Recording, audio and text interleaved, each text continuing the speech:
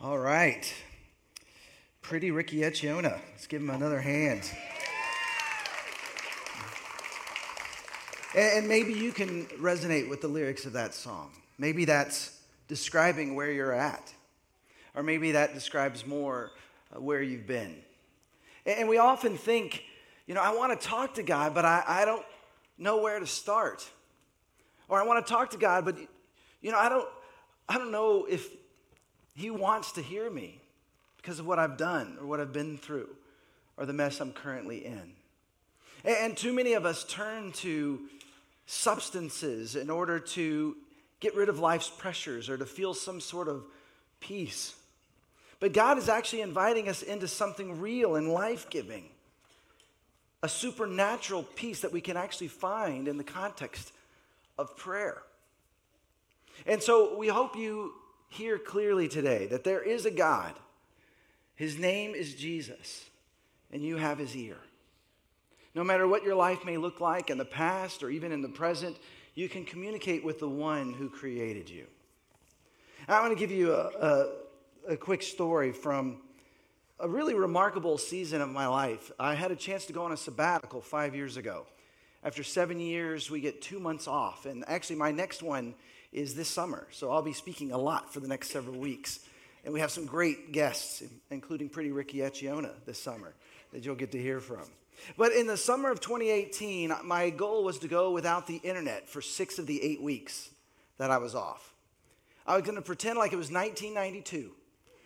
No cell phones, no texting, no internet, no Wi-Fi, no emails. I even printed out maps for the 2 trips I had to go to Washington, D.C. and to Wisconsin. And I decided I'm only going to watch TV when my wife wants to watch it, which I discovered is not very often. And I have to admit, though, it was really hard to get off the internet. I had gotten down to inbox zero. Have you ever gotten inbox zero? It's like such an incredible feeling. And so I got in there, and so every day I thought, you know what, I'm just going to get on for a couple minutes and just delete everything. And so I did that for several days. And Sulinda had promised during the summer to check my email. And after a few days, I got this email in my inbox from her. It said this: "You have got to stop checking your email."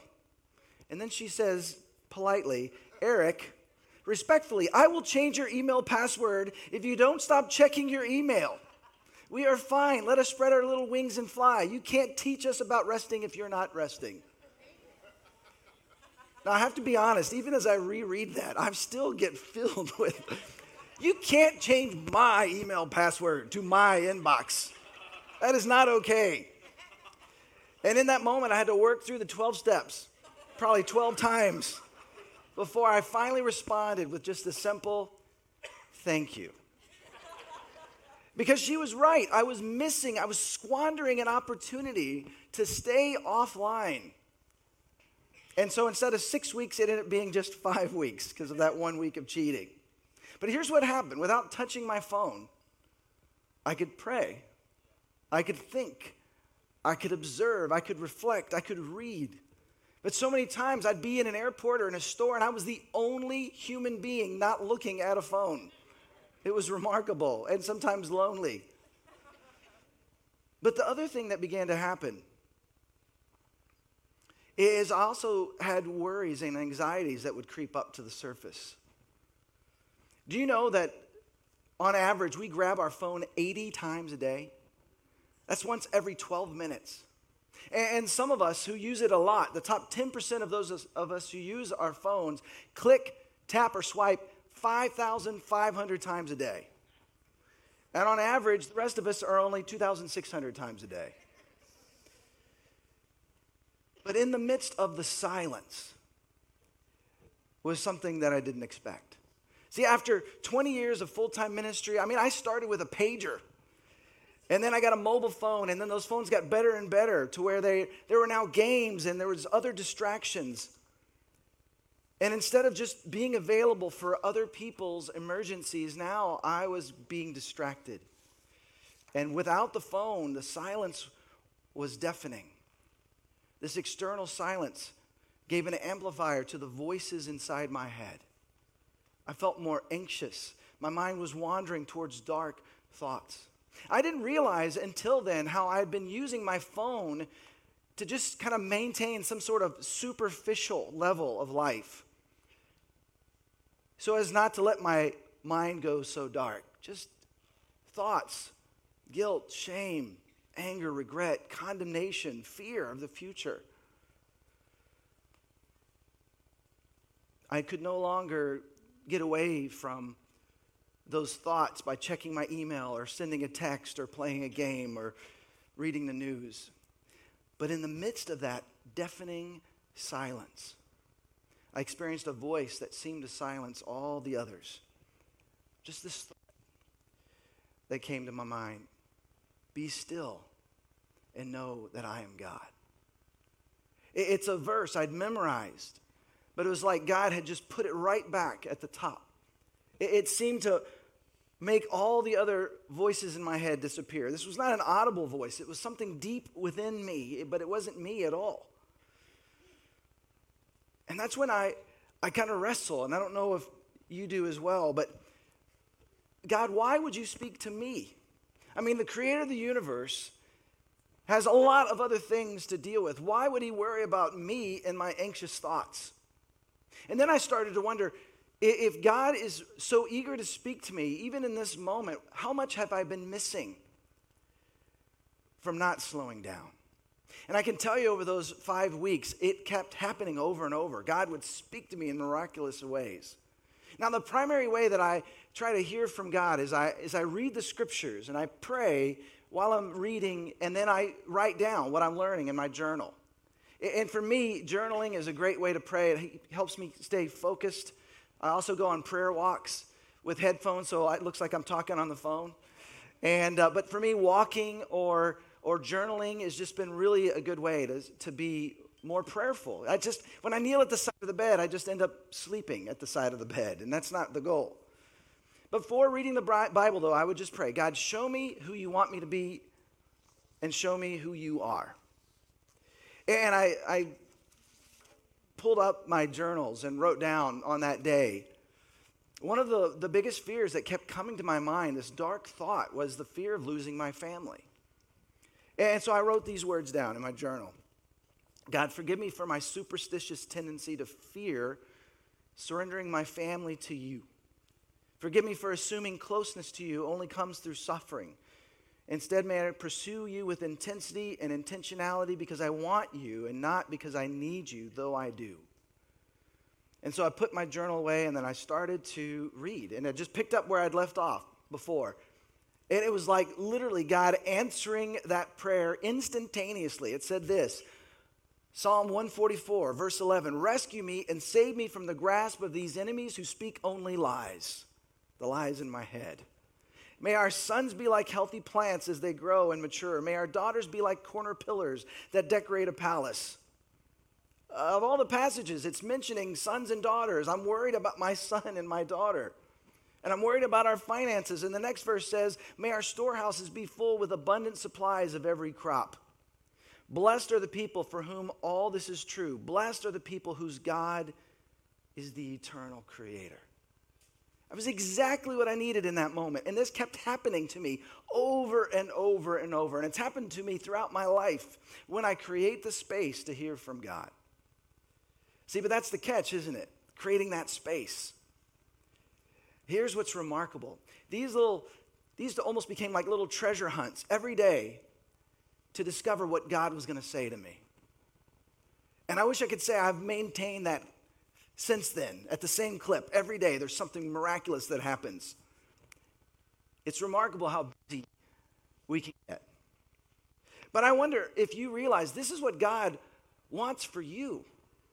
That he has a desire for you to come to him, to let him guide you into the adventures he has for your life.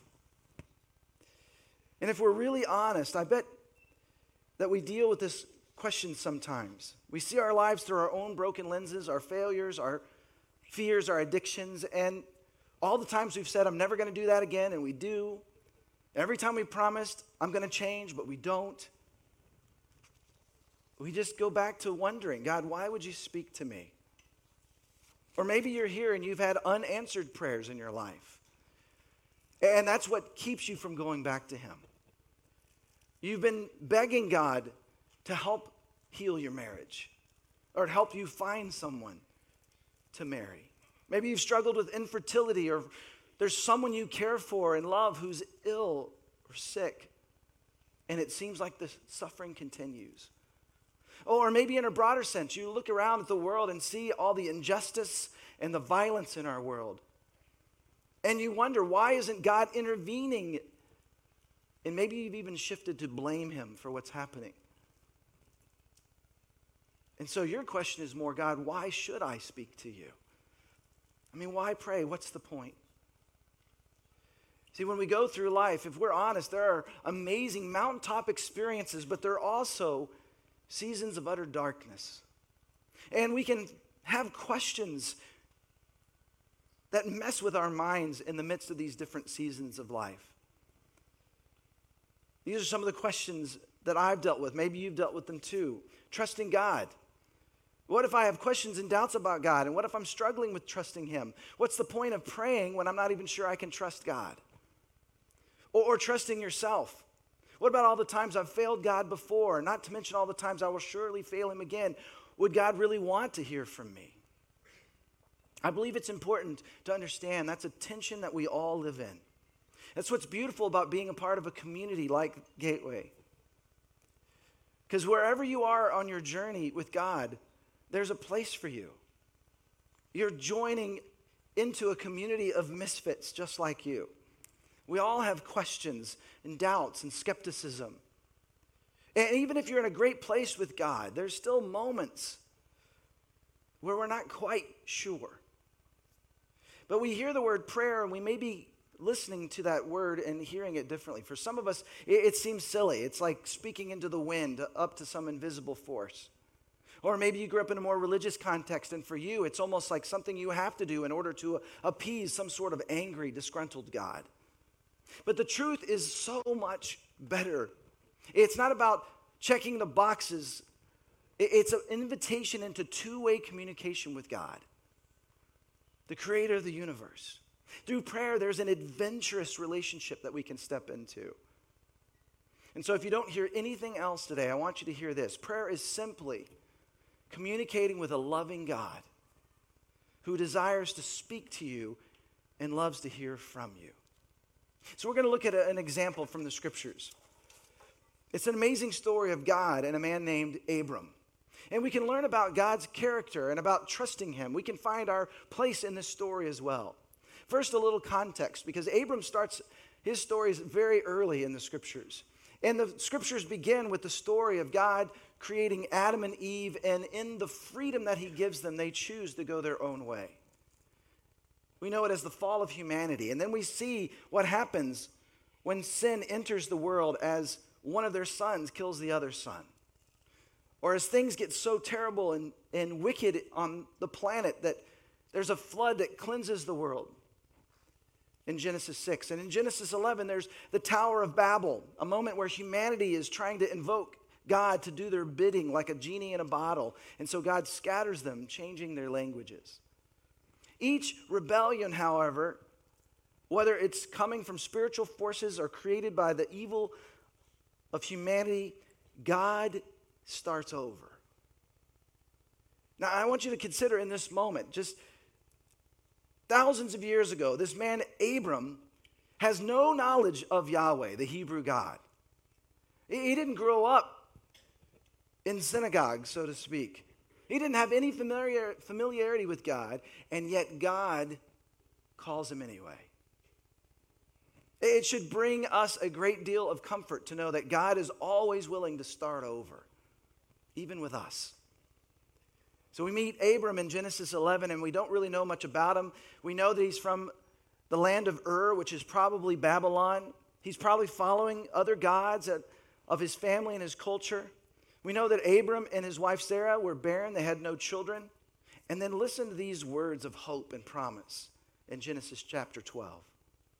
The Lord said to Abram, "Go from your country, your people, and your father's household to the land I will show you. I will make you into a great nation, and I will bless you. I will make your name great, and you will be a blessing. I will bless those who bless you, and whoever curses you, I will curse. And all peoples on earth will be blessed through you." So Abram went as the Lord had told him. God came to Abram and came to him in his native country and tells him, "I want you to leave everything, and I want you to go to a land that I will show you later." I don't know about you, but do you like uncertainty?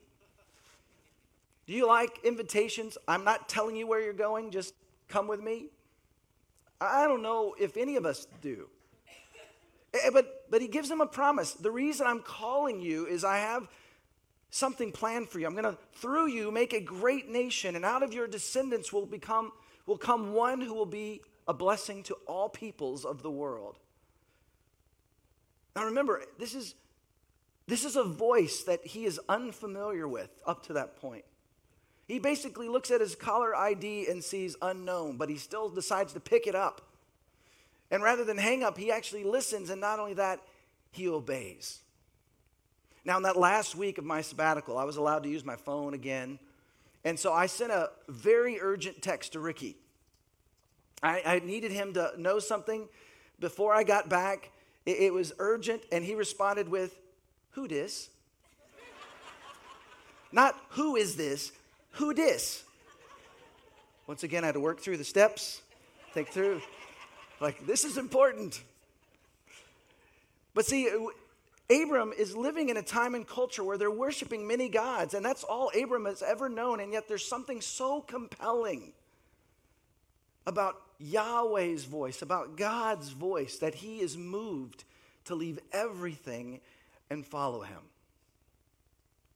Sometimes we think this is a voice from the sky, but it actually tells us in Genesis 12:7 that God would meet Abram in the form of a person. This is called a theophany, speaking to him face to face. And we see some of these moments throughout the Hebrew scriptures where God shows up. See, prayer invites us into this kind of fellowship, and it's important to understand this. When we pray or we take time in the silence to hear from God, we're not just whispering in the wind and hoping that God gets the message. As our friend Tara Browder says, prayer isn't leaving a voicemail on God's answering machine. And for those of you under 25, God doesn't leave you on red or screen your call. See, when you pray, the God of the universe pulls up a chair next to you. He loves to hear from his daughter, his son. He meets with you face to face. You may not be able to see him, but he's in the passenger seat of your car. He's at the kitchen table. He's at the doctor's appointment. He's at the school. He's with you. And there may be some tension or even frustration because God has made these promises to Abram, but Abram still doesn't have any kids. And so look what happens in Genesis chapter 15. After this, the word of the Lord came to Abram in a vision. "Do not be afraid, Abram. I am your shield, your very great reward." But here's where the tension bubbles over. And Abram says, "Sovereign Lord, what can you give me since I remain childless? And the one who will inherit my estate is Eliezer of Damascus." And Abram said, "You have given me no children, so a servant in my household will now be my heir." Maybe you found yourself in conversations with God like this. "Look, God, I felt like you promised me something, but it doesn't seem to be you're aware of the gravity of this situation." Abram's saying, "Look, I've trusted you, I've been following you, but what you promised has not yet happened. We still don't have kids." In Genesis 15, then the word of the Lord came to him. "This man will not be your heir. The son is who your own flesh and blood will be your heir." God took him outside and said, "Look up at the sky and count the stars, if you indeed can count them." Then he said to him, "So shall your offspring be." Abram believed the Lord, and he credited to him as righteousness. I want you to think about that for a moment. Could you imagine walking out of the tent and there's no light pollution? You're in the middle of nowhere. Electricity has not been invented. Can you imagine how many stars he must have seen? There's a couple really important things going on here. First, we're told that Abram believed the Lord and he credited to him as righteousness. It doesn't say that Abram believed in God, but that he believed him. In other words, he trusted him. See, too many of us might believe in God, but we're not trusting him. We're not following him.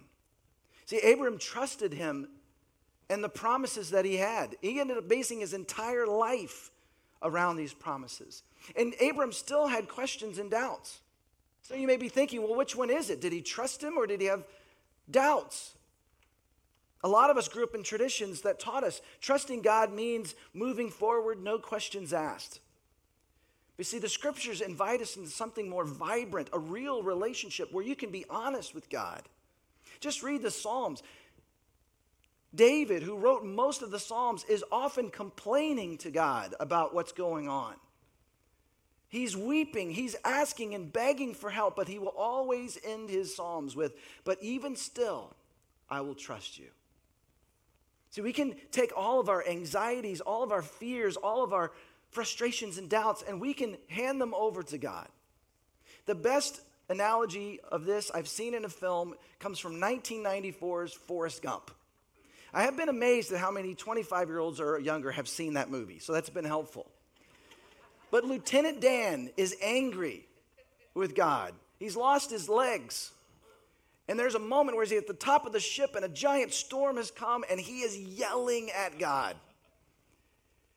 And then later, Forrest, in his own little Forrest way, says, I think that he came to peace with God that day. See, you can be honest with God with whatever you're feeling, whatever you're going through.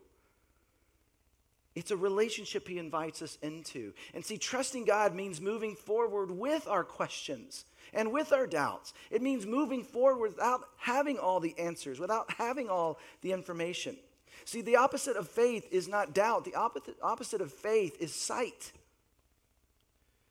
With all of his questions and doubts, Abram believed God, and it was credited to him as righteousness. He was rescued. He was in right relationship with God.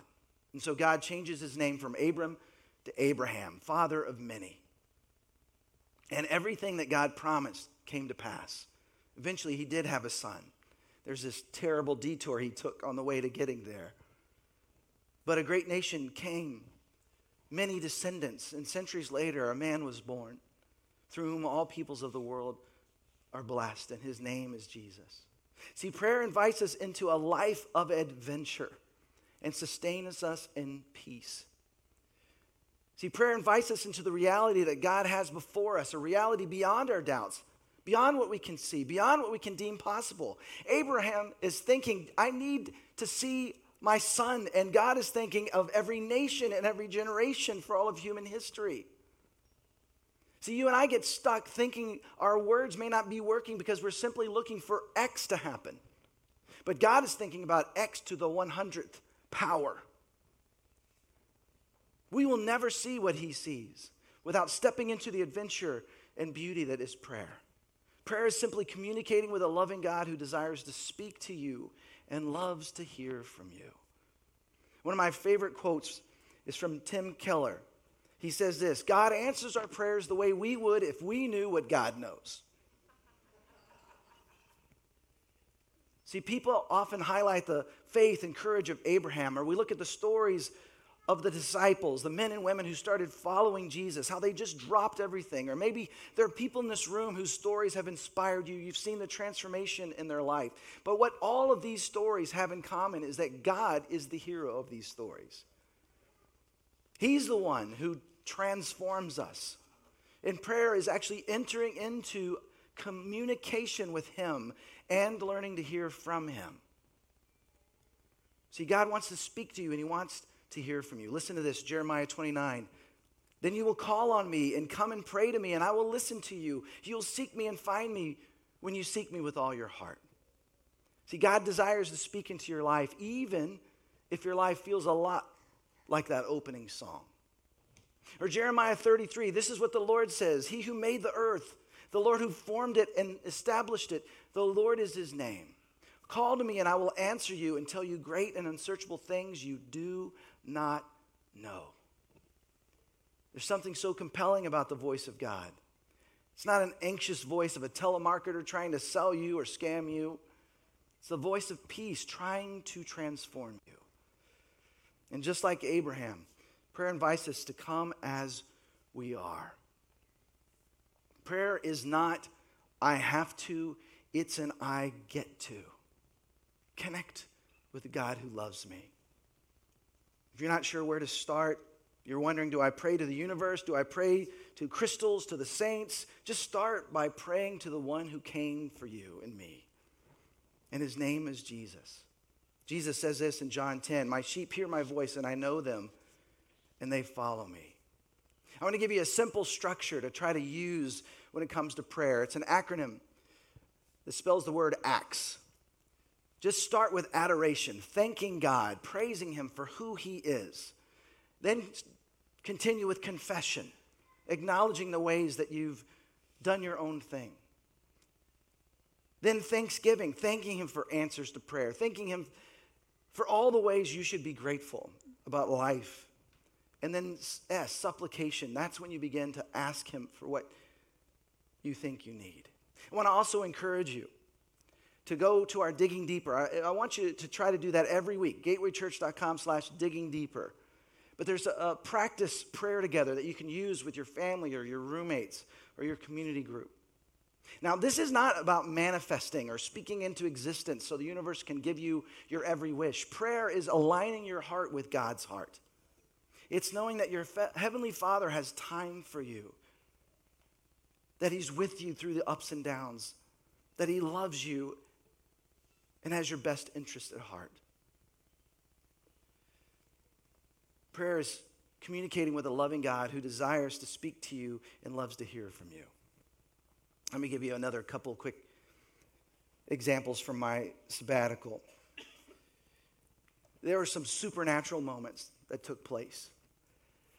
Now, as a parent, I worry about my kids, as we all might tend to do. And I wrote about some of those concerns, and I immediately opened to where I had left off and started reading. And once again, it says, so it will be until God pours out the Spirit from up above and the land comes alive again. Desert to fertile field to forest, then justice and truth will settle in the desert places, and righteousness will infuse the fertile land. Then righteousness will yield peace, and the quiet and confidence that attend righteousness will be present forever. All that sounds good, and then it gets so specific. My people's homes and hometowns will be filled with peace. They'll relax, safe and secure. I could have a home filled with peace. I didn't have to worry. Now, I have to tell you, the word relax is like a threat in my family. It's used as a weapon. Just relax. Since the days of ancient Scotland, Bryants are not known for being able to relax.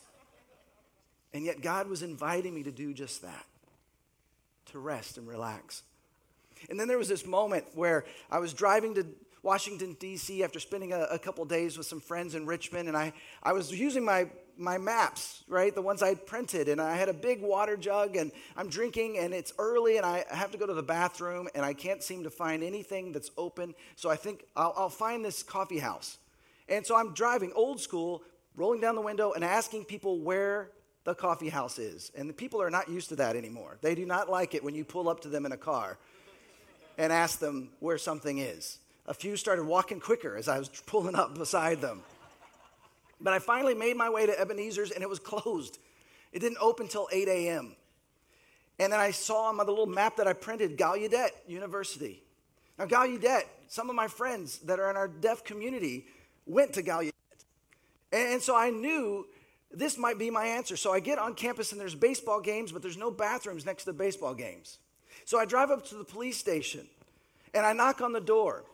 Now, in the summer, when I wasn't on the internet, I did a lot of productive things. I read 27 books. 21 of them were books in the Bible. 6 were real books. I fixed an air conditioner. Then I started going to PT because of how I hurt my back while fixing the air conditioner. And I even started learning ASL, American Sign Language. So when I knocked on the door and the police officer comes to the door, I say, I need to go to the bathroom, and realize he cannot hear me. He's deaf. So I say to him in one of the few phrases I still know to this day, I need to go to the bathroom. And he walks me in, and I find the bathroom. An answer to a very desperate prayer. And as I drove out, I thought, instead of going back the same way, I felt prompted to go to the right. And I kind of paused at the top of the hill, and I just prayed, God, what do you have for me today? And that's when I had this thought I know was from him. I have so much more for you if you'll just listen. If you'll just have eyes to see. Now, it did not get past me that I was on the University of a deaf campus. And I lost my glasses that weekend. So those were other symbols of what God was trying to show me. So then as I kept driving off the campus, I literally slam on my brakes because to my right is the hotel that Priceline.com had put me in. I didn't choose it. It chose it for me. And without using my maps to find it, God had led me right there. It's on the campus of Gallaudet University, the Kellogg Conference Center and Hotel. Now the band is going to come and play a song for us. But I want to just ask you the question. Are you interested in what God has for you? The adventure that he's inviting you into. The supernatural moments. Those moments where it's just a simple, still, small voice. See, here's the thing. Many of us may have been raised in a religious environment, and religion tends to perpetuate the idea of doing good things to get God to love us. And that turns us into human doings instead of human beings. But you have to remember, before you ever did a thing for God, he did everything for you.